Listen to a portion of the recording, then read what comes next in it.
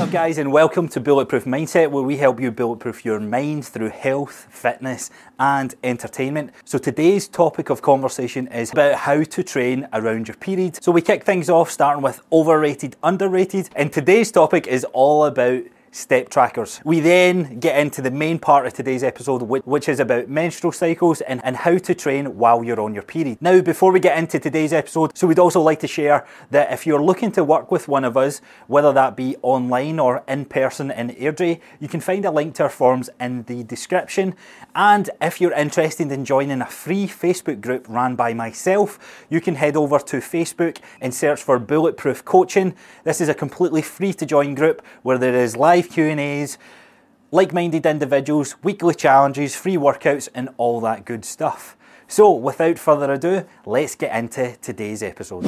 Overrated, underrated, here's one for you. Right.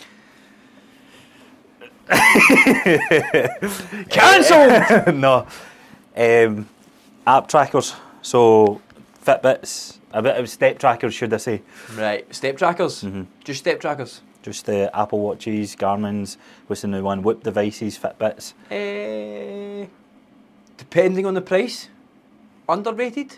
Like, I think if they're cheap, then 100% you should get one. But I think a lot of people get too engrossed in the numbers, the rest of the numbers. I think you should be, I don't think people should be tracking the I don't know, like the calorie burn. The calorie burn and all that. Like, it doesn't actually matter how many calories you burn in a session. If you've got to run for an hour, run for an hour. Do you know what I mean? Who cares about I'm 20 calories off, I'll keep going. Like, that's you getting in an unhealthy relationship with burning calories. Aye. But I say, like, how much is Whoop, do you know? We've got a computer here. For the first. We mean business this episode. Episode we have lots to cover off. So I think maybe once a week or once every 2 weeks we're going to have an episode where we go into a little bit more detail than usual and try and learn a little bit more about a new topic. Yeah, and so that's why the laptop's here. Aye, it's not for James to watch porn in between this dodgy videos, and it actually should be served as a fact checker. The fact that we had the billionaire who created Nike, and we were like, oh, it's Batman. It's fucking it's Alfred. Batman. I think the devices that track your steps are massively underrated. Aye. Regardless of the price of them, I think a lot of people will go for the branded stuff. But you see, honestly, like the old wee pedometers, you used to put in your hip, and like walk that. See if you get like you get them it's a relatively inexpensive thing. About 40-50 quid a Whoop device is. Is that what they are? That's what it is. It's got that app that comes up. I'll have monthly fees in the app, and that's where the coach, see that shit. It's like having a personal trainer with it's not. But then you've got an Apple Watch which is 350 quid, you're like that. I know. I've got one. I so did. I got one for my Christmas, but see, in all honesty, Fitbits. I had a Fitbit. I've got an Apple Watch. The Fitbits were great, something that lasts long, like in terms of their charge life, because. The reason I brought this up is because there's a lot of people who still don't wear Apple trackers or no Apple trackers, like step trackers. Aye. And see the whole movement side of things. It allows you to be present on going, holy shit. And I'll tell you a story. So when I used to work in offices and stuff, it would average about 9,000-10,000 steps, and then I consistently trained, obviously. And then when we went into lockdown, I was like, oh, this is brilliant. But I didn't realise how inactive I was, because I was still getting out for a walk in the morning. Sometimes I would miss it, sometimes I wouldn't. And then decided like, oh no, because I didn't need to get up because I wasn't leaving the house. So I was like, I'll wear my watch, I'll see how many steps I get in my head. It's got to be low, it's got to be 2,300. 450 odd steps I'd done in a full day. And I was like, whoa. That's low. And that was the first like clicking point in my mind, like, how many other people are in this position? And it's a conversation I have with every client now that, look, you might not want to invest or have the funds to invest in it, but for what it is relatively inexpensive. But if you can track your movement or be aware of your movement and start to scale that up from there, you'll realise that all these little things is one of the reasons why you may fall into the overweight category. Like, I know you're the same. My clients are all given steps, whether it be 10, 8, 6, 12, 14,000 steps. They're all given a step goal. And once we're obviously looking at their weight, one of the things we do first is their steps, their movement. Do you know what I mean? We don't look at their weights, because what they do with me and you and when they train themselves is what they're going to do. Yeah. But if the weight is not budging, then one of the first things you do is look at movement and calories. Yeah. Movement and calories is not just one or the other, it's both together. Your movement has got to be there. So I listened to a podcast, it was quite cool, it was ages and ages ago, but I think it was before I came with PT. One of the guys on was like, exercise is a placebo in your mind. So no lifting weights, exercise, so like running. Obviously it does increase endorphins and that, right? But he says cleaners, they do an unbelievable amount of exercise. Let's see cleaners in hotels. Aye, they're in and out. So somebody tracked how much people work in stores as well. Exactly. So somebody tracked how much a cleaner moved throughout the day, and it was they burned something unbelievable. And they went, "Do you feel good?" And I'm like, "No, really." I know they're into their work. No, really. Because it's work. And it's because it's work. It's because there's a different behaviour towards it, but they're doing a similar thing. Yeah. When you go out a walk in nature, it's different. It's different. When you go out a walk anywhere, when you go out a walk on the treadmill, you're like, that was all right. So I had a conversation. One of my clients works in a warehouse, and he gets averages 23,000 steps. So he's not got a step goal. But what his goal is, I want you to get outside, out with your routine. Get outside for 15 minutes. And some clients some clients really struggle with their step goal. Even if I've got some clients struggling with like 5,000-6,000 steps, and just because years of bad habits. They're down low. And I've spoken about this before, but I've got goals set for someone. Get outside for 5 minutes. And they've been doing that consistently for a week and a half now, or 2 weeks, sorry. And I was like, how's it feeling? It's like, actually feels pretty good. It makes me... So this person has the option of working from home or working in an office. And I was like, so what have you done? He says, I'm working in the office because I know when I'm stuck in that house, I eat more because I'm in my own comfort and I don't move as much and I'm lazier at my work. So it's crazy how all these things kind of tie in. So like, I know obviously if you're overweight then you're going to be susceptible to more diseases, but one of the things that makes you feel good is just simply doing better and being better than you were before. So as you're saying, you got him out and he was doing a little bit more and he was going outside, which to somebody is just a standard thing, but for him he was doing more. That's why he kept feeling better, and then he needs to keep doing more to keep feeling better. Exactly. And I'll tell you one thing, like him achieving that 5 minutes outside is the same as me achieving my 5 workouts in a week. Exactly. We get the same mental rush of going, fucking the smashed same dopamine, the same serotonin, everything together. His for a majority of people, listen, that's fucking piss easy. But for him in that situation, him progressing. So it's like making money. Someday if you get a 10k raise, you're like, fuck. Some people are making a 100k raise and going, No, some people... Do you know what I mean? It's the same thing. So whenever you're adding something into your life, obviously being really overweight is bad, it's detrimental to your health, and that is one thing that you obviously in time you've got to slowly, you need to try and get off, which is exercise, movement and training. All the goodies. Just be consistent. But if you're simply doing better, then mentally you'll feel much clearer just by simply progressing in all the small things. We've spoken about this all the time. No, I know, but it's the bread and butter of everything, and the reason that message will constantly get bringing up because there's a majority of people that still don't really get it. So what to take away from that, wherever you are at in your health and fitness journey, if you've never looked at getting some form of step counter, get it, assess, wear it for a week, see what you're getting on your weekly average. The thing I like about that Apple Watch is it actually tracks how much you stand as well. Yeah, and most of that's another powerful point actually, because someone who works I used to work at a desk for 12 hours a day, and my cap on what I could achieve in a 12-hour shift, I got it to about 3,500 steps on a 12-hour shift. And that might not seem like a lot, but that was me as a fitness guy on the breaks where I can. I'm going to go to the furthest away toilet. And I used to look around and I was like, well, you can't smoke. You're going out for cigarettes every half an hour, 45 minutes. Every hour, I'm going to go out and I'm going to walk around the building. Same time it takes me to smoke a fag. And then that was me getting 4,000 steps-ish. And that was my cap in that 12-hour period. But see, the behaviour of trying to do that, sometimes even just standing up, the rush and the kind of like resetting your energy levels, it's actually underrated in terms of how powerful that can be in your day. See, sometimes I wish I could show some clients who, like, obviously you're saying somebody does 23,000 steps.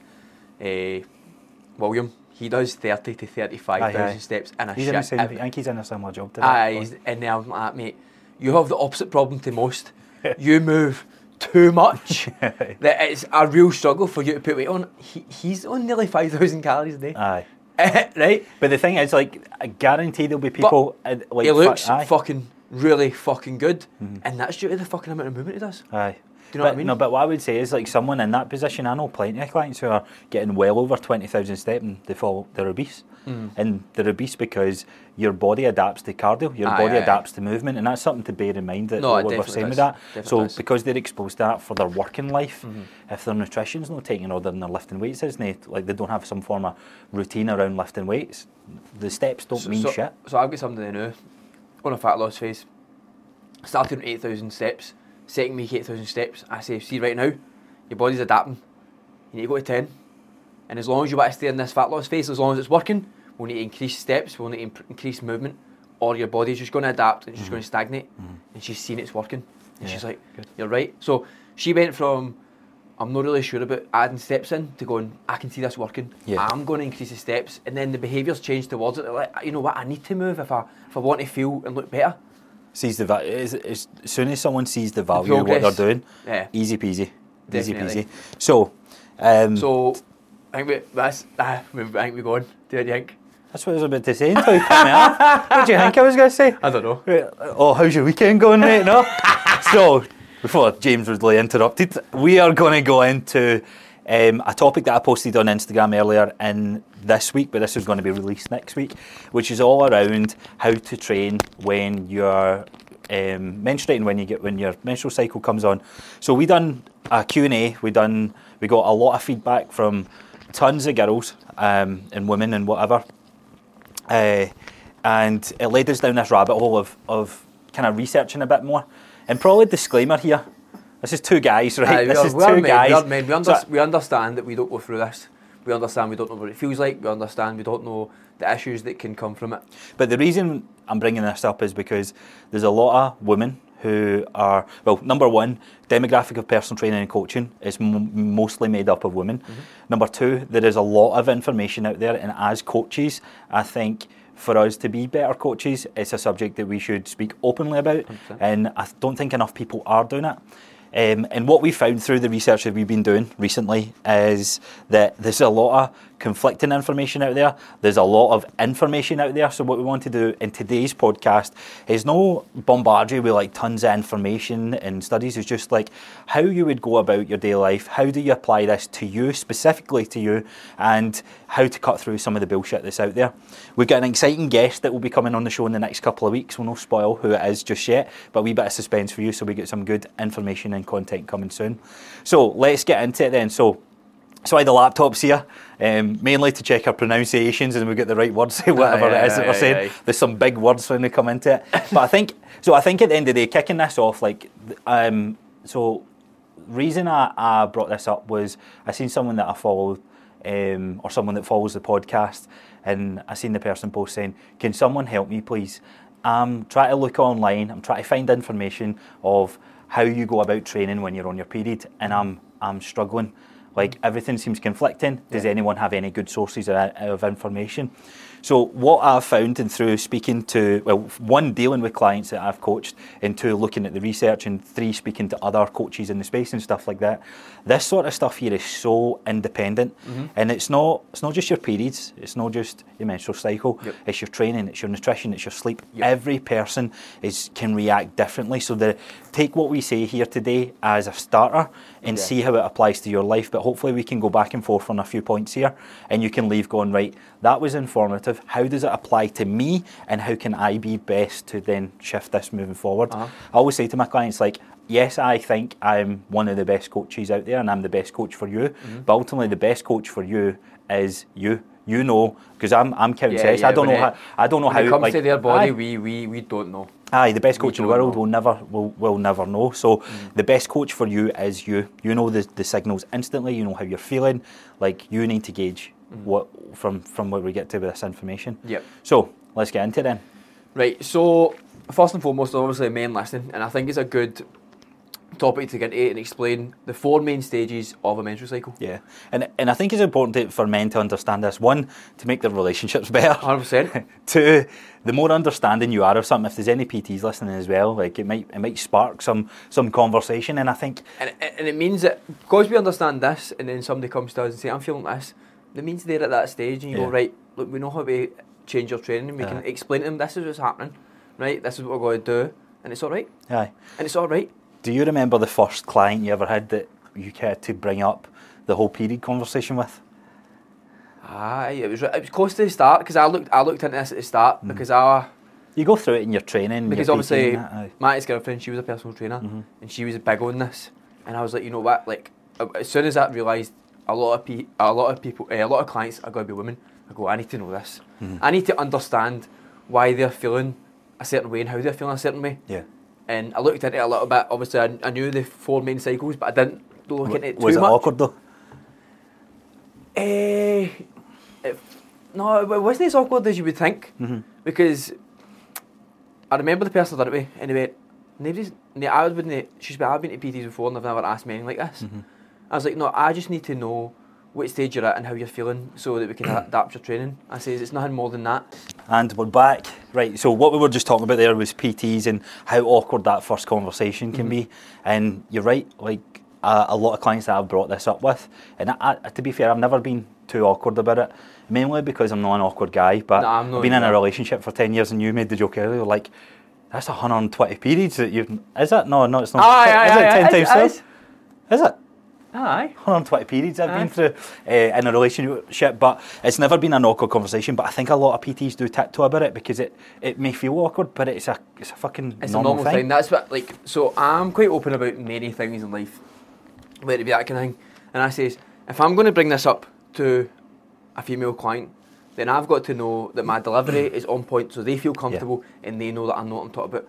So I need to be able to deliver it in such a way where they feel comfortable talking about something that's private to them with me, and then being able to share it and going, you know what, I feel fine talking to him about that. I needed to make sure that the first other person knew that, and then as soon as you've done it with one, it's easy. simple. It's like the first time Then you ever... they're not just talking about it like it's normal. They're like, oh my god, I'm oversharing here, and I'm like, no, honestly, the more information you give me, the better I can coach you. That's what it all comes down to. 100%. All comes down to that. Honestly, I remember the first time I explained the cycles and how your metabolic rate changes, and sometimes that can be the reasons for your hunger.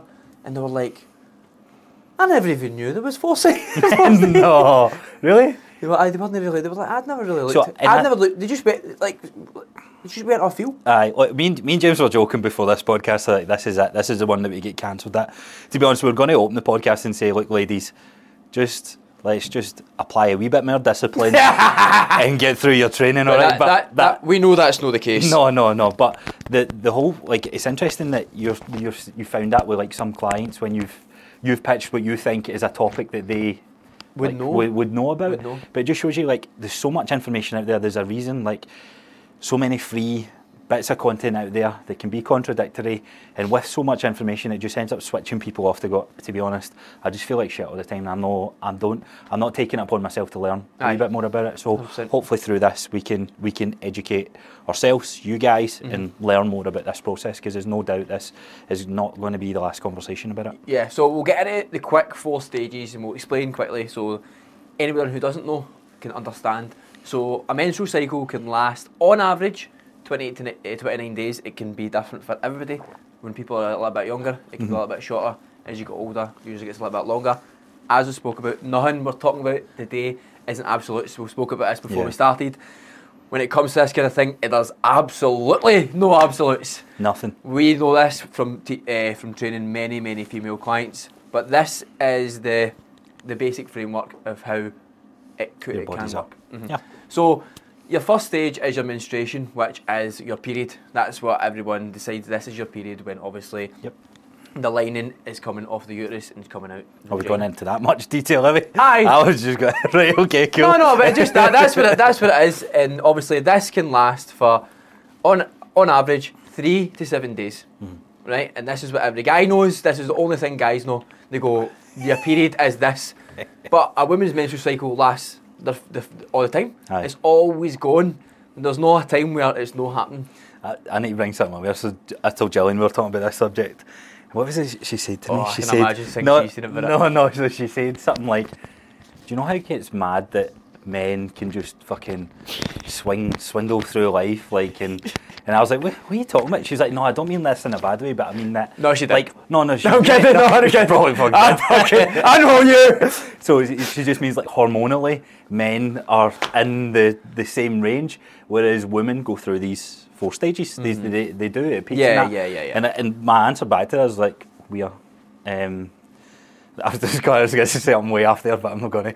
I would say like we are. We don't create life. Like women create life, and that's where like there's so many differences between men and women. And see the whole equality thing. I'm not going to go down this rabbit hole. I know. It's like, oh, stop talking. No, but you need to identify clear distinctions between totally, men and women. Biologically, totally different. The way our bodies work is totally different. But then again, if a man has low testosterone, it is really fucking not good. You know what Likewise, I mean? if a woman, there's principles, like women can have low testosterone, but it maybe not the same effects as what it has onto men. But it's anyway, diversing a wee bit. But I just wanted to bring that up. It's funny that you said that. In your menstruation, basically what happens is all your hormones are now dropped. So we're going to go into when your hormones go up. So that was when they drop when your period comes. That's why usually the fatigue comes. We're going to go into soon. Obviously, we've had a lot of feedback from real people, real experiences. So this is obviously just us reading from sources. So then the next stage is the follicular phase. This starts when the menstruation starts. But this is basically... And this is a big point we're going to come across when it comes to nutrition, because obviously we spoke about this before we started. So the pituitary gland in the brain releases a hormone which stimulates the production of follicles on the surface of the ovary. And basically one follicle will end up maturing into an egg, right? But the big point to take away from this for any women listening is your nutrition is a massive part of how your hormones work. And I think this is where... We probably know, like, I think we'll look back at this episode and we're like, oh, we could have done that. This is... But I think one thing that... As coaches, this is the first time we've ever properly spoke about this in detail. And we're going to probably make a couple of mistakes. That's why we're not going to go into it too much. No, but this is where I want to... So the reason I'm bringing that up is, like, because you can go into different hormone profiles, how different eggs are creating that, but at the end of the day, it comes down to, like, people are wanting to know, like yes, that's all jargon. Like, we want to make this as simple as we can for you. It's like the hormone part. So like you said, that affects your, like, how it affects your nutrition. So in simpler forms, how your food that you put in your mouth, how that can actually affect your cycle, how it can make it irregular, how it can regulate it, how it can make you feel energy wise, how it make you feel craving wise. All of this stuff is tied in. And I think that's where, like, people go, like, I think in the past this is where our conversation around this might be different to what you see online, because online we talk about, or any videos and podcasts and stuff that I was listening to was talking about the science behind it. But no, like, for me as a coach, it's too confusing. For me as a coach, I was listening and going, if I'm an average person here, you're fucked. Don't understand. Like, so I'm going in with the basis, like, how should I train when that? So on that subject, on the nutrition, then, what is some of the things that you're looking at in that? So what a lot of people don't look at is their fat intake. Obviously, once you fix your protein, once you fix your calories, people don't look at their fat intake. And your fat intake is usually what is used to create your hormones in your body. And this is the thing as well. There's a big push. Like, I still find this with some people. Oh no, I don't eat a lot of fat because I get fat. Eating fat does not make you fat. I think that baffles me. Eating fat will actually, if you're a woman listening, will improve your hormones. Yes. It'll improve your period. Most people, if you're low in fat, that is. Majority of people, I would say, fall into the category of consuming less fat because it's been demonised in some form or way. 100%. Yes, per gram of fat, there's more calories, but there's also more nutrients in that. So healthy fats. What's your go-to healthy fats then for yourself and clients and things like that? I'll have a wee avocado. Your eggs. A wee avocado. Well, a big avocado. Eggs. Eggs are good because they've not just got fats, they've got a wee bit of saturated fat, they've got a good amount of saturated fat. And I like myself peanut butter. I understand people don't really enjoy peanut butter, obviously got a bit of oil in it. But I enjoy, that's the 3 foods that I would go to. What other foods would you go to? Eggs is a big one for me. Fatty types of meat. Fatty types of cut. In terms of, like, beef steaks and stuff like that, I think are pretty good. And just general nuts? Yeah, like, I find that, like, I don't know what it is, like, a lot of people I find don't actually like nuts. Nah, I'm not like their go-to, which is weird, like, I think. It's easy peasy. Aye. That's your fat? Fish, fatty fish as well. Oh, fish. Is another one that a lot of people don't like fish. How but could I forget about fish? Your omega-3s and stuff Oh, like that, again, brilliant. it's important that you're getting a good balance, 3, 6 and omega-3, 6 and 9s. Yeah. So if you don't have fish in your diet just now, should be look taking at a look at supplementing. Absolutely. You normally get 3, 6 and 9s binded together. Now, I'm not a nutritionist here, but I know for a fact there's more data within that of taking omega-3s that actually correlate to better sleep, skin, hair, nails and stuff like that. I don't know how to communicate it just now, but it is something to worth trying out for a couple of weeks. 100%. Right, so that's the second phase. Yeah, so it's all about the nutrition third phase, and we'll stuff just like- explain the third phase. There's none actually for us to go on about when it comes to training in the third phase. So the third phase is ovulation, and that is when the egg is mature and released from the ovary and moves along the fallopian tube towards your uterus. This usually happens once each month. Obviously, some people are different. Sometimes it doesn't happen at all. About 2 weeks before you're blah blah blah blah blah. It is possible to get pregnant, and basically that's when your egg is there and ready to be impregnated. to make some babies. Make some babies. That is the time when, if you want to make You a wanna baby, wrap up? it's in Oh. ovulation. At the time, guys, for guys listening, that's why we're. Aye, I know, communicating this that to is why, like, This is where if you need you're to a be girl who's- extra careful. If it's 2 weeks after her period and you're going at it raw, then you better watch yourself, boy. What's your pull-out game like? Or how good is your sperm? Exactly, aye. So it might actually bring up some things like, oh, we've not actually used any sort of, what do you call it? What's the pill classed as?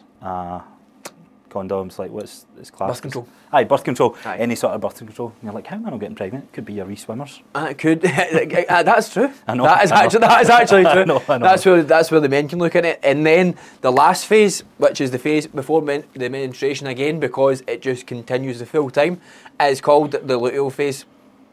So after the ovulation, cells in the ovary release progesterone, right? So this is when hormones are released, and progesterone and estrogen. So progesterone is released at a higher level than estrogen. So these are the hormones that we are going to speak about, and that's the hormones that we want to talk about and which actually affect your training. Yeah. And then this is also where, if anyone suffers from it, which a lot of women do, PMS, which is post-menstrual syndrome. It's not symptoms, it's syndrome, because if you experience any symptoms at all, you have PMS, you get PMS, you have that syndrome. Not everyone does have it. Yeah. But I'm finding that's quite more common, and one, it might be more the education around it. So let's go back a sec then. So we're in the ovulation phase. Yeah. In terms of training, so let's relate this all back to training, because that's really what we want to get out of today's conversation is. Yeah. That's usually when things are kind of working more You're smoothly, you're but a wee all bit right. more normal. Now, even though we're saying this, there's going to be people that are listening that's going, I don't feel that when I'm ovulating. I feel terrible. Aye. I feel this, I feel that, I feel that. Aye. What I would say in this part is this is where you probably, no matter which phase you're in with this, there's still the same big rocks that you need to look at. You need to look at how is your sleep? Yeah. How is your nutrition, like we said? How is your healthy fats? Even saturated fats to some extent are only that, I'll go out and say as a blanket statement, not as bad as what is being made out to be. No, 100% not. Like the reason we think saturated fat is really bad is because most people get their saturated fat through Processed McDonald's, oil. You know what I mean? So it's not necessarily. So it's a lot of it's the combination of Aye. fucking ultra processed food. Yeah. So so looking at these big rocks, your water intake, like, are you consistently working out? What does your workouts look like? Are you strength training? Are you doing a shit ton of cardio? Are you doing HIIT classes? Like, all of these things all play into this, and I think this is the important part to bring up, that because we I'm careful with my words here. Not that it is an excuse to an extent, but I feel like when we look at the science, we pair that up with going, I feel like shit. That's why I feel like shit. I think I can relate this to something that we spoke about before. I remember I used to eat Chinese food and I never really felt much from it. And then I looked up the effects of MSG. I instantly felt worse because I knew the chemical effect. Yeah. And I was like, I could never undo it in my head. And that's the problem with too much information sometimes. Yeah. Like that, that I should feel bad at that time. So you do. Yeah. Because you've made yourself believe it. Yeah, and I think this is important. There's a mental factor of everything in life. Yeah. Like you set something out in your mind. You're and more you likely to achieve that. Yeah. What's the condition called where you self-diagnose yourself with everything? what's it called? Hypochondriac. Aye, hypochondriac. There is an element of this in everything that we do. So Yeah. my knee starts hurting, and I've read up on, I don't know, that's maybe not the best example. I'm trying to think of something that I've done recently. It was like I've pulled my muscle there, Aye. and in reality I've just Strained it. sore face. Aye, So you know what I mean? So I've explained this with clients loads of times. I'm like, can you walk? You've not pulled your muscle, but they've heard this for this guy tore one it. time. I've tore it. I've tore it. They're like, it's tore. I'm like, you fucking strained it. Aye. But that it does come down to like the hypochondriac side, and people go, I'm no fucking hypochondriac. But sometimes information can lead you to believe and trick your brain into thinking something is worse than what it is, yeah. right? And I think we'll leave that there because we don't want to go, oh, that's not what it is. But sometimes, No, absolutely sometimes not. believing too much information can make something worse. Not bring it on altogether, but can make it worse. So let's relate it. Let's circle back round then. So To training. there's your elements. That's your different phases that most people or most women are going to go through. So let's get on to the training part. So within those phases, Yeah. as we said, everyone's going to feel different. Now the feedback that we got, there was about, I think 70 or maybe 80 responses, Yep. which was fantastic to hear that so many people were feeding back. So we kind of collated them all, and we just want to rhyme off like how different. So just see on that list, Yeah. just run through them all. And this is from multiple different women, right? Yeah. And So- it just shows and you it- the range of what some people feel. So we've got hungrier, we've got more fatigued, more emotional. We've got less rational around food, so making poorer nutritional choices. We've got period rage, but they said that this period rage equals more personal bests. For so that it gets them individual, stronger. yeah. So they get that one gets them stronger. Struggling to moving due to cramps. So obviously, if you've got cramps, then it's going to be really hard to fucking lift weights. Yeah. So this is really detrimental to their training. Likely to eat more shite. Affects weight, so in cravings and bloating and overall body image. So this person feels a little bit depressed because all this together it can't be a nice feeling. Low energy, crave fatty and sugary foods. So they don't actually crave fatty and sugary foods, they crave processed foods. And that's where they need to look at and go, I don't crave fatty foods, you crave processed foods. Yeah. Do you know what I mean? As we just spoke about. Deflated because they're weaker in workouts and the scale goes up. Yeah. That is due to water retention. So, just on, you see there the multiple different. There is a common theme in majority of people that are replying to this, but this was based on the question of how do you feel when you're on your period, not necessarily on the different phases of your cycle. Yeah, just when you're on your menstruation. In hindsight, could have asked about the different phases, but going through that off the back of that, in terms of modifying your training, so you hear all that and you're like, right, what does that mean for me? Like, I can relate to some in there, I don't really relate to much. So there was I think well over 100 people responding to this. Yeah. So I asked the question, how is your training affected when you get your period? There's 8% of people felt stronger, 55% of women felt weaker, and then 30% it can vary throughout the week. Right. And then another 8% it can vary actually from month to month. So Yeah. some months they feel strong, Yeah. some months they feel weak. Next question I followed up with was, how do you modify your training sessions? 78% of women lower their volume, Yeah. 6% increase the volume, and Right. 17% don't actually work out at all. Right. Now, It's quite a high percentage. You know, don't work out so at all. I was quite surprised at that one, to be honest. And how does it affect your nutrition? So 45% eat more food. Yep. I put go off plan, which maybe wasn't the best thing to actually put down here. 14% go off plan, so that kind of goes into that. So we'll say 55% eat more food. Yep.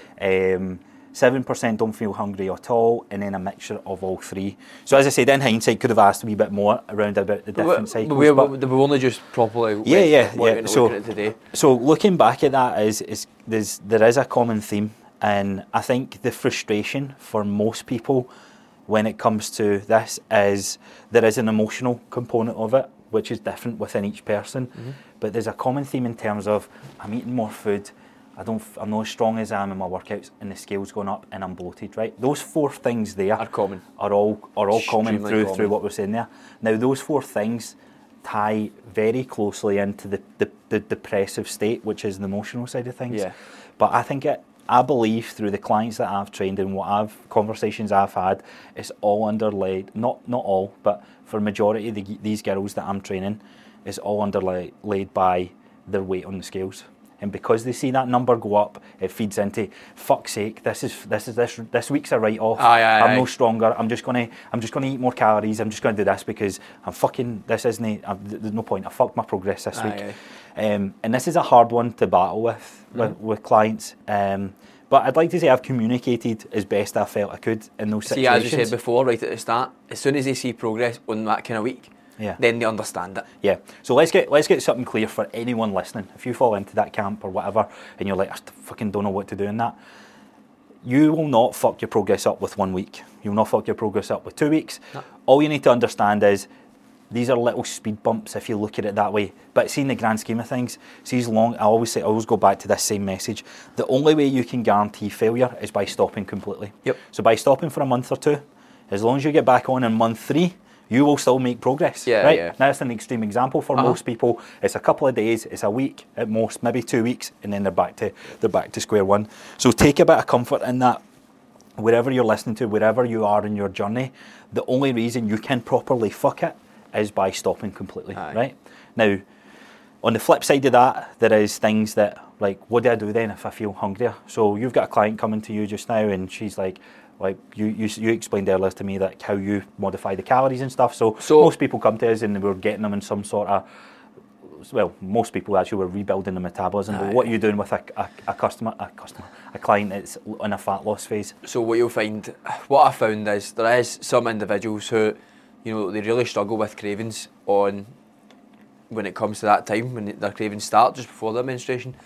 And to be honest, sometimes I go, look, see for 3, 4, 5 days, up your calories, because their metabolic rate is genuinely higher.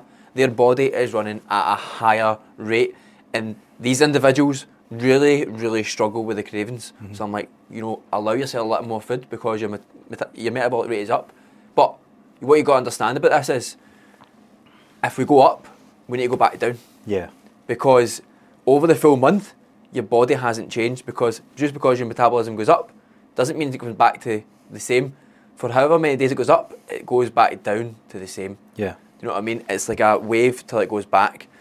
And I say, if we want to go that way, then you can do that. But you got to understand, if you go up, you can down. Mm-hmm. See, to be honest with you, I don't give that as specific, a set. When the check-in comes, and they say to me, I'm feeling this, right, let's do this, right? It's no set, it's no like, for every client, for 5 days you do this, and for 5 days you do that. It's like, how do we feel? Yeah. And you know what?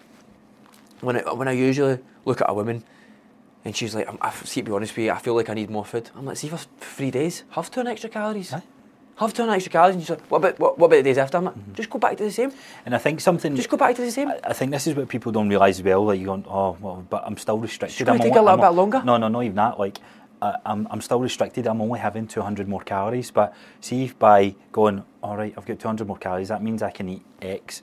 And then you eat X, it still puts like a frame, or I don't want to say restriction, but it's a different mental part of like blowing it by 700 calories or blowing it by 200 calories. You see what I mean? Aye. So it's like that can be a very, like you said, it's hard to, like, very dangerous to like tiptoe around. This is one of the ways where we don't go through this, so we don't understand the level of cravings that you have. Yeah. We just try and talk to the people and go, give me your feedback and how you feel. I'm going to give you this. If you feel all right with it, let's do it. So I'll talk through a couple of different strategies with clients that I've had.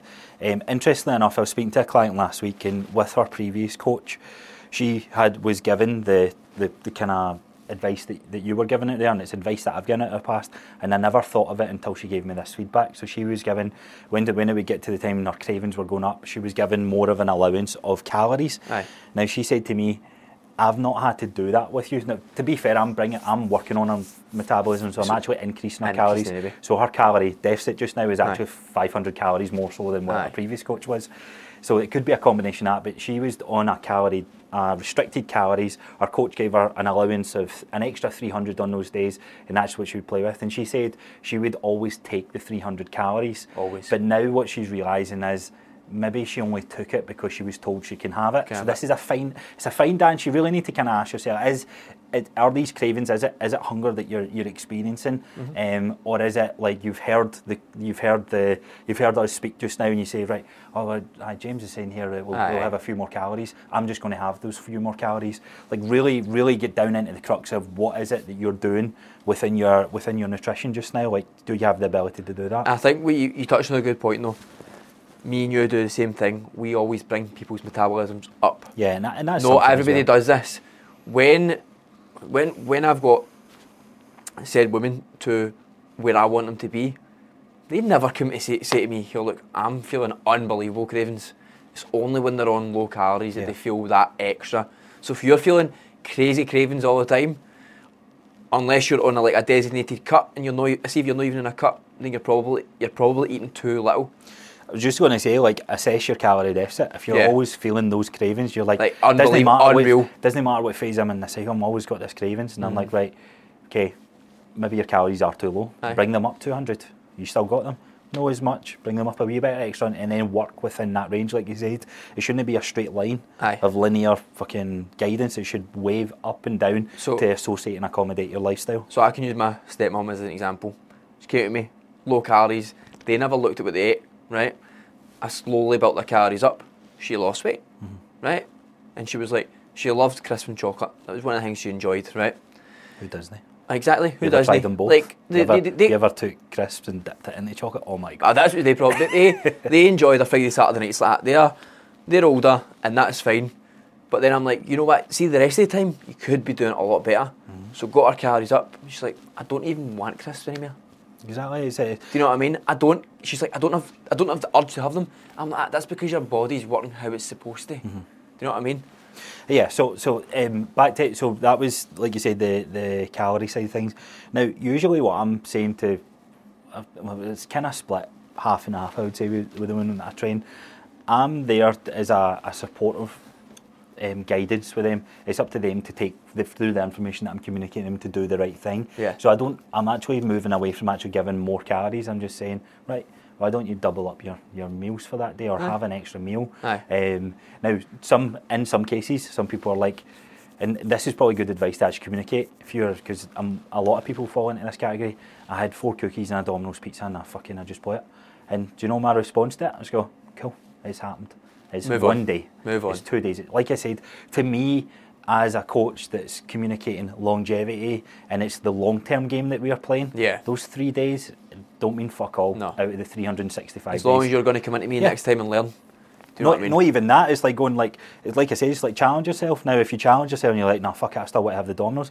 Cool, have the Domino's. But then afterwards, you start to piece together that I've just ate that whole pizza and I feel fucking shit after it. Then this is everyone. You start to understand You it. respond to that, and then you go, you know what, I want a Domino's again, and then you're like, how'd that make me feel? I didn't like how I felt. Maybe I'll still have the Domino's, but you then consume a wee bit less. You still feed that urge, you still feed that cravings. Yeah. But that, for most people, that is your health and fitness journey, period or no period. Aye. Like, this is the journey that you go through. Cravings was just... It's part and parcel of life. Aye, it's the for most people. Food is engineered in a way to make us you want more of it, crave. and it's fucking hard. Aye. So that's why we want to lift weights, why we want to get our daily movement in, we want to have good sleep, good water intake. Like, the similar rules apply. It's the same. Do you know what I mean? Almost like, yes, there's more wiggle room, I would say, but 100%. Right, so got to go into a couple of the hormones that are released in this. Once you understand these, and there's obviously a lot more to it than this, but these are the main hormones that are released in your phase before your menstruation. And what we're talking about with your nutrition and movement and training will vastly help how the hormone balance of these are. Yeah. Do you know what I mean? No matter whether you're like, no, you're at it. For men, if we have a shite sleep and we don't eat well, our testosterone is fucked. We'll have a lower sex drive, we'll be weaker, and that's for us, and that's our side. That's us without going through these cycles.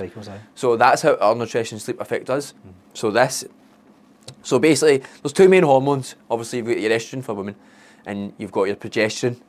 So estrogen has been linked to decreased performance. So with your estrogen, that is what causes the bloating. And if your hormone is such an imbalance that it causes severe bloating, then it's the estrogen that's causing that. whether that's down to nutrition or no. Yeah. It's just the estrogen. Yeah. It's just the estrogen of that cycle, and you just go, that's all it is. I think that's all the scale weight is, and you go, I'm bloated, and you step. So what I try and say to people is, see if you're bloated and you're on your period, why would you step in the scale? Because you're going to be heavier, and it's not going to be anything to do with body fat. And one other thing that I stopped some of my female clients doing, because they were going to a previous PT and they were weighing themselves every single day, but they weren't taking into a factor their cycle. Yeah. So it got to a point in a month where they were getting heavier every month, and they're like, oh fuck, like, and they just went completely off. I went, stop weighing yourself every day, because you're going to get to a point, and you're only going to weigh yourself once, and you're going to go up because of all this, and then I can go, that's.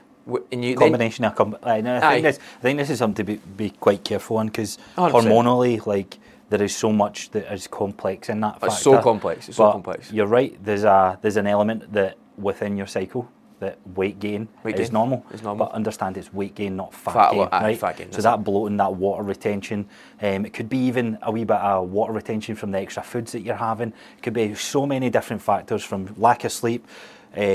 I don't know, like more, like you said, fatty foods, ultra-processed foods. There's so much that can cause the scale to change there. Yeah. And this is, like, bringing it back to the point that we were saying, the guidance on that is whether the scale goes up, down, remains the same, it doesn't matter in the grand scheme of things, because if you look at it from 6 months from now, even if you're looking at those points and you're like, oh fuck, this week my weight's up, when you compare it to 6 months ago, your weight is dramatically down from where you've been, because you've lost physical body fat. And that's what it's all about. It's the long game you need to play, not the day on day. I need to make this day lighter than what I was yesterday. It's a bad strategy. I got a client starting a cut. Unfortunately, she started a cut in her period. I was like, you know what, I've still got to go for it. Yeah. I got her for weighing herself every day to weighing herself once a week. And the thing is, when she weighs herself, then I do a check-in. So there's none of this overthinking when she's not weighing me about the weight. Yeah. So as soon as she weighs herself, I can let her know what's happening. Yeah. Do you get me? So she's no overthinking anything. First week, nothing. But she was on her period. I went, here, look, you're on your period. She said she was feeling meh. I said, let's stick with it for another week. And this meant when she weighed herself, she was like, she wasn't overthinking. She was like, I said that, and because she believed me, she was like, right, that's what it is. I'm going to go for another week. Felt 10 times better, lost 4 pounds. And I was like, I tell her, you didn't lose 4 pounds in a week. You lost 4 pounds over the 2 week. Yeah. And it was just because of the additional water weight for your period that the scale didn't go down. Yeah. But over the actual 4 weeks, you lost 2 and then 2, probably. Aye, so to me, it's the same strategy with clients who are obsessed over weight. So most of you listening, if you fall into that category on that list, and you're like, aye, it really gets to me when the scale goes up. And I think, right, because all that's doing is playing into more of those bad habits that you have already established. And it's not because of your period. Some of it might be, but I would go as far as saying it's not because of that. It's the habits that over years and years of years, that when you see a number on the scales and you take that first pizza slice, you're like, right, I'm fucked now. I may as well just go. No, everybody does the same, but when you're feeling more emotional, that is even worse. Well, exactly. Aye, that's a fair point, because your height. Your emotions are heightened. There's an emotional response to that does heighten that. Yep. Regardless. So when you see that and you're in that emotional state, it's the worst thing you can do. So I would say, stay away from the sales at that time. To be fair, if you're that person that's getting so caught up on the weight, regardless of your period or not, and you're on your health and fitness journey, you should be weighing yourself at the start and putting those scales somewhere that you kind of get to them for 3 months, and just consistently work on, try to get stronger. You're obviously lifting weights because you're listening to this podcast and we've convinced you to do so. Yeah. You're getting your movement in, and you're trying to do as best you can with your nutrition. 100%. I would guarantee that just having those 4 factors in place, that you'll make a damn good dent at 100%. 3 months. Like, if you've not got a coach who's not checking in with you, keeping you accountable and letting you understand what's happening on the scale, just be consistent. Don't weigh yourself again, because it's so damaging when you don't understand what's happening on that scale. Yeah. So that takes care of, I'd maybe say bundle that up and say that takes care of the weight in the scales, the bloating, and probably the depression part of it that most people get, because you think you're written off, you were doing so well. You're fucked up. I've been killing it for 3 weeks, and then week 4 comes on and whatever. You're like, right? What's happened? Or wherever you fall into that category. But the other side of the challenge for women, and that falls into maybe feeling depressed, is they come in and they look at their workout and they see what they were doing and they just go, I can't get that. I can't get that weight. So let's talk about that, because that Yeah. that is actually becoming more common than Yeah. what I thought it was. Yeah. To be honest, and I've seen a couple of things on social media and different girls that I follow, clients and stuff like that, and it's I can imagine me going, I'm killing it week on week and week, and I go, right, I'm going in, right, I was getting 90 fucking deadlifts last week. Why can I not get 90? That's a wee bit low for me, right? Like, That's it, what? It's a wee bit, but then I come in and go, I can't get 90. I try 80. I can't get 80. I try 70. I can't even get 70. Like, I can imagine how psychologically disruptive that can be for people. But we spoke about this before. People, guys do the same thing. They just train. But women they need to look at the programming a lot more because of this. You know what I mean? Yeah. So within the training window, there's a couple of different camps that I'm seeing here. So through that, we had some people who feel weaker. What was it? What was the percentage? It was very low. No, it was very low for people to feel stronger. To feel stronger. So you might be someone that feels unstrong. So let's talk about someone who feels weaker. Now, you're probably going through the same thing. Oh, the scales are up. I'm not strong in the gym. That means I'm gaining fat. Right, we already established that's not what it is. It's just a wee bit more water retention through hormones and all that good stuff. When it comes to feeling weaker, then what are you saying to clients that is saying to you, what would your advice be to someone who goes, that's really bothering me? Like, what are you saying to them? Deload time. Each month? If it affects them like that, 100%. Deload. This is when we deload instead. Do you know what I mean? Definitely. If it's a 4-week plan and you've told me, look, see in that week, I'm weak, don't really feel like training much, then why would you even try? Because your body doesn't want to. And then obviously as long as you've got other things in check, like your sleep, nutrition, and you're like, right, I've got that in check and I'm still feeling this, that's the time when you deload. And then if by week 2, week 3, week 4 you feel stronger, then obviously just start have however long your menstrual cycle is, that's how long you should write your plan for. Yeah. What do you think? So, again, it depends who I'm speaking to. So, someone who's killing it and they're in the gym 5 days a week, yes, the volume might go down to 2-3 days. Aye. Someone who's struggling to even get into the gym, I'm very cautious of saying don't go into the gym. No, never go into the gym. Well, no, but I think there's an element where some people that may fall into the category. I think when people, similar to when they hear that they can have an allowance of more calories, when they hear deload, this is what actually that should have been a good overrated, underrated, because I think deloads to an extent, unless you're working with a coach, I think the average person using them is overused. I think it's overrated. I don't really know anybody that uses them. That's the problem.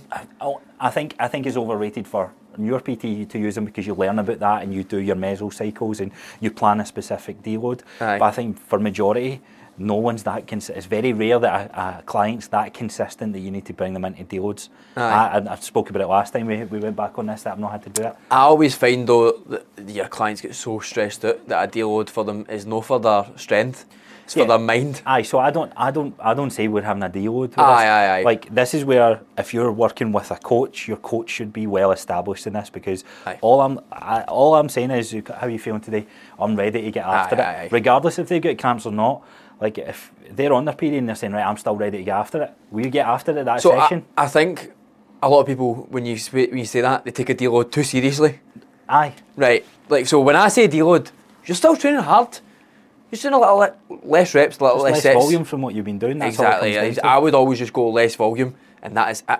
I would still try and keep the same weights, but if you're doing 50 kilo in a squat for 10 reps, do it for 66. Well, exactly. So it's like if you are. So it doesn't matter whether you, like I said, if you're someone who's coming to me and you're on your period or not. I'm always saying to my clients, how are you today?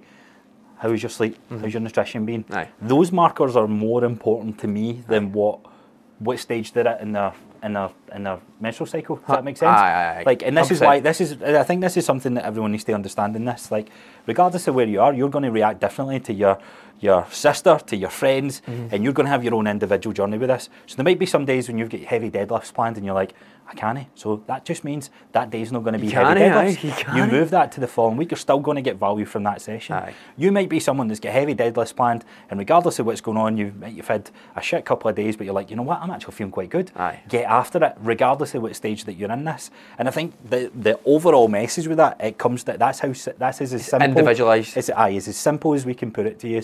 And like, to me, if your sleep shit and your nutrition shit, they are going to impact your everything training anyway.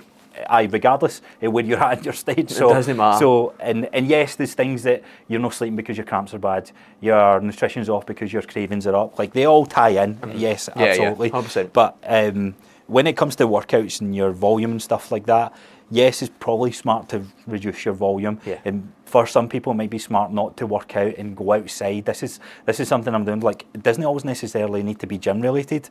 You're not going to lose a lot of strength by not turning up to 3 sessions and going outside and walking, or using resistance band, or doing mobility. There's so many different factors that you can apply into your situation. But that's where I would go in the workout side of things. 100%. Now, modify it for you.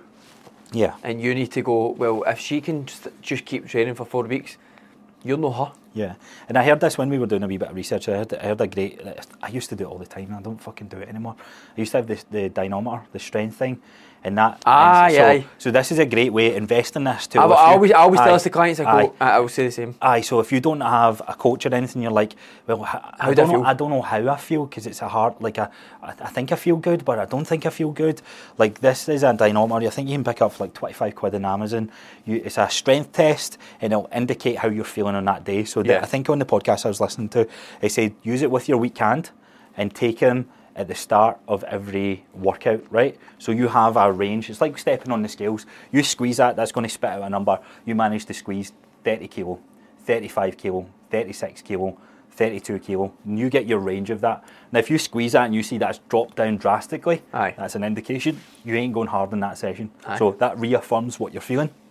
And if you're like, I think I feel good, and you squeeze it, and you're like, I'm getting my 37 kilo, I got that last time, and I had a good session at it. So you're ready. You're fucking ready to get after it. Now, it's not perfect, no tool is perfect, but it is a great way of going, right, how am I actually feeling? How am I feeling? And you'll usually tell with your first fucking program set. If you're doing it right, you're doing a compound, and on that compound, you'll know after that first set, is things moving smoothly. And if it's no, then you're like, right, that's where it's decision time. It's decision time. So we can get this up. We've not looked into menopause, perimenopause. But that's another subject though, I think we'll talk about with our guests coming up. I've trained 3 clients. I'm not going to go into any of the, because I don't know anything about it. But the crazy thing, right, they would come into me and go, I don't want to train. So would you say, cool, see you later. You've paid me this month. And I'd be like, alright, they're like, don't want to do it. And they would all do this if they were going through that stage. And they'd be like, I don't want to train, don't really want to be here, not motivated at all. I'd take them for a session to be stronger than ever. I'm like, what the fuck? Like, this is just like what I've seen. I was like, how? And they would, at the end of the session, be like, I feel better. But they don't feel like, oh, you know what I mean? See if they were feeling, if they weren't in that stage, right, and they would train hard, like as hard as they trained, they would go, that was a right good session. But it's like there's the emotions are like just balanced. Yeah. But they're lifting heavier than ever the full time, and I'm like, this is crazy. So the human body is crazy, and like women's bodies are incredible in their own way. Like Gillian was right in her point. Like, we're fucking disposable men. We just show up, and fucking do our thing, go home. So in comparison, yes. Like, I know I always make jokes and say like John's are like giving birth, like most painful, excruciating, probably experience in most women's lives. And I'm like, nah, kicking the balls is definitely up there with that. But that just shows you the limitation. Like, have you ever tried to have sex with something your dick didn't go up? You don't know what depression is. You see what I mean? But we are so, like, it's crazy how different that we are. Just on the last point before we do finish up. So the other thing on there was cramps. So that was probably something that was saying. I know you're saying like menopausal women and stuff coming at you where they don't want to do it. But I've had clients who, when they're on a period, they're like, I don't feel up for it. I don't feel great. But I would guarantee you I'm yet to face someone where I've had a conversation with them and they're like, I just don't feel up for it. Well, look, you're here now.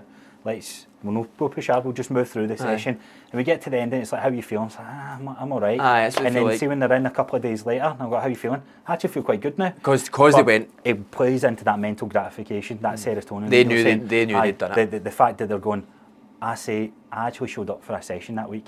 And for you listening, it might be that you just need to show up for one of those sessions. And no matter what you do, it might be a walk in the treadmill, it might be resistant bands, it might be super lighter weight, it might be machine exercises. But if you show up and do one thing that you said you were going to do, that might actually help you mentally with what you're dealing with. It's worth mentioning though here, cramps. Cramps is a big one where we don't do it, but I fucking hate trainers that do this. It's why I don't like classes. Star jumps, burpees, all this like crazy high intensity stuff. If you're feeling extreme discomfort in your through cramps, then they're no exercises you want to be doing. You don't want to be fucking hip thrusting with heavy weight on where your pains are. So you do have to modify your exercises to some extent. Things that do require to lie down, I usually just avoid that with my clients. So your leg raises become standing vacuum holds, or your hip thrusts then become how the squats feeling, like lighter squats. I think it's important to modify your workouts with that. So because with cramps, you're in pain. Well, of course. You know what I mean? So they say they're in pain. We don't actually know. I would imagine they're in pain. Yeah. But I probably should have said that. Jillian, I'm going to get battered. But when you're in pain for anything, you're never going to be stronger. So obviously, as a little bit of time go, I can train, but I'm sore.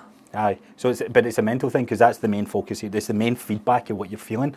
So it's going to be hard to do burpees. It's going to be hard to do box jumps. Like I don't get like, and some trainers I'll see like, come on, just push through. You can do it, and I'm like, why? Like you're going to hurt yourself more. No, build a good relationship with whatever it is that you're doing, and then feel even fucking worse after it. But I think that was the one thing on cramps. But the one point on people who do feel stronger, like we said, like that's you. You're the person who's the kind of emotional anger. This was someone else's words. She was angry.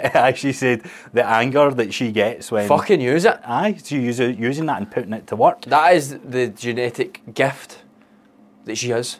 If that's how she feels, because then she can be fucking strong as fuck. Yeah, you can so whoever that is, fucking, if she's probably not listening, right? But fucking use that, because that is a gift. Yeah.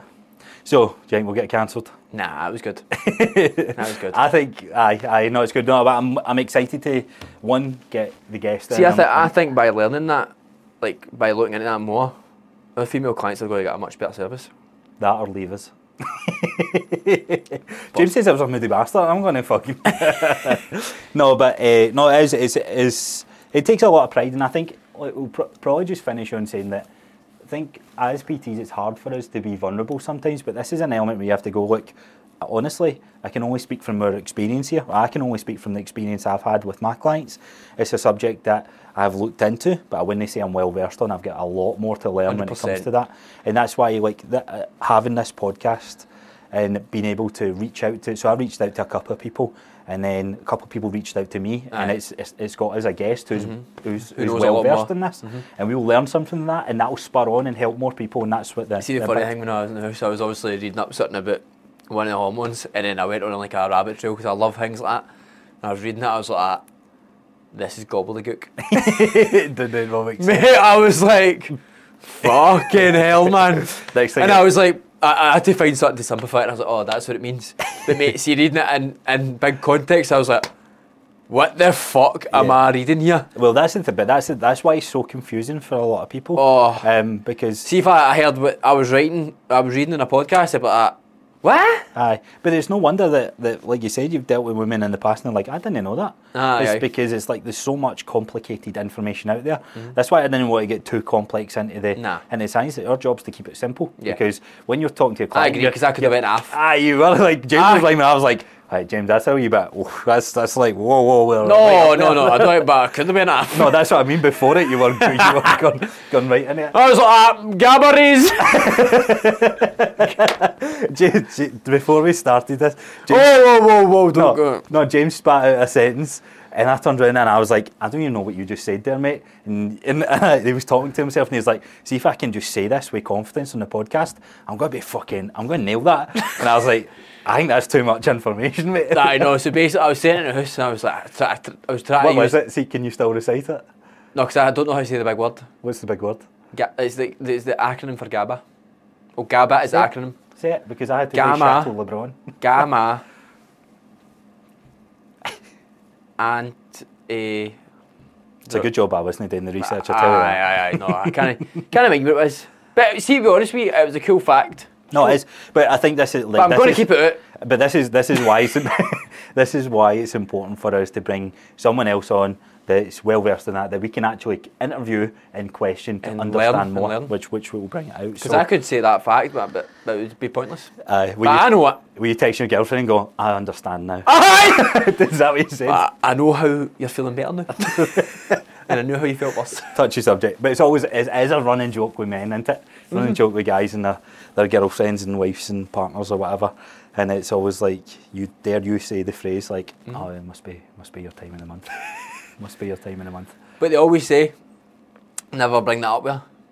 But every guy does.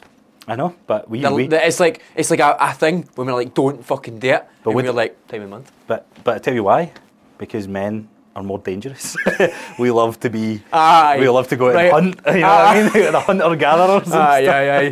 That is a good thing. Like, so we've explained everything about this, and especially couples that train together, because a man and a woman, and you try to say train similarly, you're never ever even going to be slightly close. And if you've obviously trained with Gillian, and there'll be times we go, what's happening here? And that's what's happening. Do you know what I mean? She'll kill me for this one, but no, but though, see, earlier in our relationship, maybe I think we were about a year or 2 years of going out. We had a big, like, I can't even remember what the argument was about, but I remember going, what the fuck did I do? I never done anything wrong. And see, the next time I seen her, she'd bought me an Xbox game, and I was like, what's this for? She was like, I was a wee bit scatty the other day, and I was like, what the fuck? But I was a young guy at this time, and I was going, is she mental? no. That's no, but that's no. But like, especially couples that train together, and you'd be like, "What the fuck is fucking happening here?" No, but I think that's what's happening. But this is the education. Do you know what I mean? Purpose, there's things happening in your body that you don't go through, so you can't understand it. So if you can understand it a little bit more, you can probably go. You can communicate better. Communicate better. You can actually go. React how you would normally react, because we should have trained together. I said that though. No, I know. It does usually come down to that. You're like, you know what, like, training is a big part of your lives, so you go, oh well. Right, let's wrap up there. I'm just getting dealt up. He's digging the hole for me. Right, because I'm editing this, so it's staying in. Aye, I know. Right, let's wrap it up there. So another podcast where we've had a break in the middle. Well done. I know. Maybe we'll get it one time. It's 2 weeks in a row for the record. For me? No. 2 sessions, back-to-back podcasts that we've recorded, that it's been your side that's fucked up. We're just putting that out there.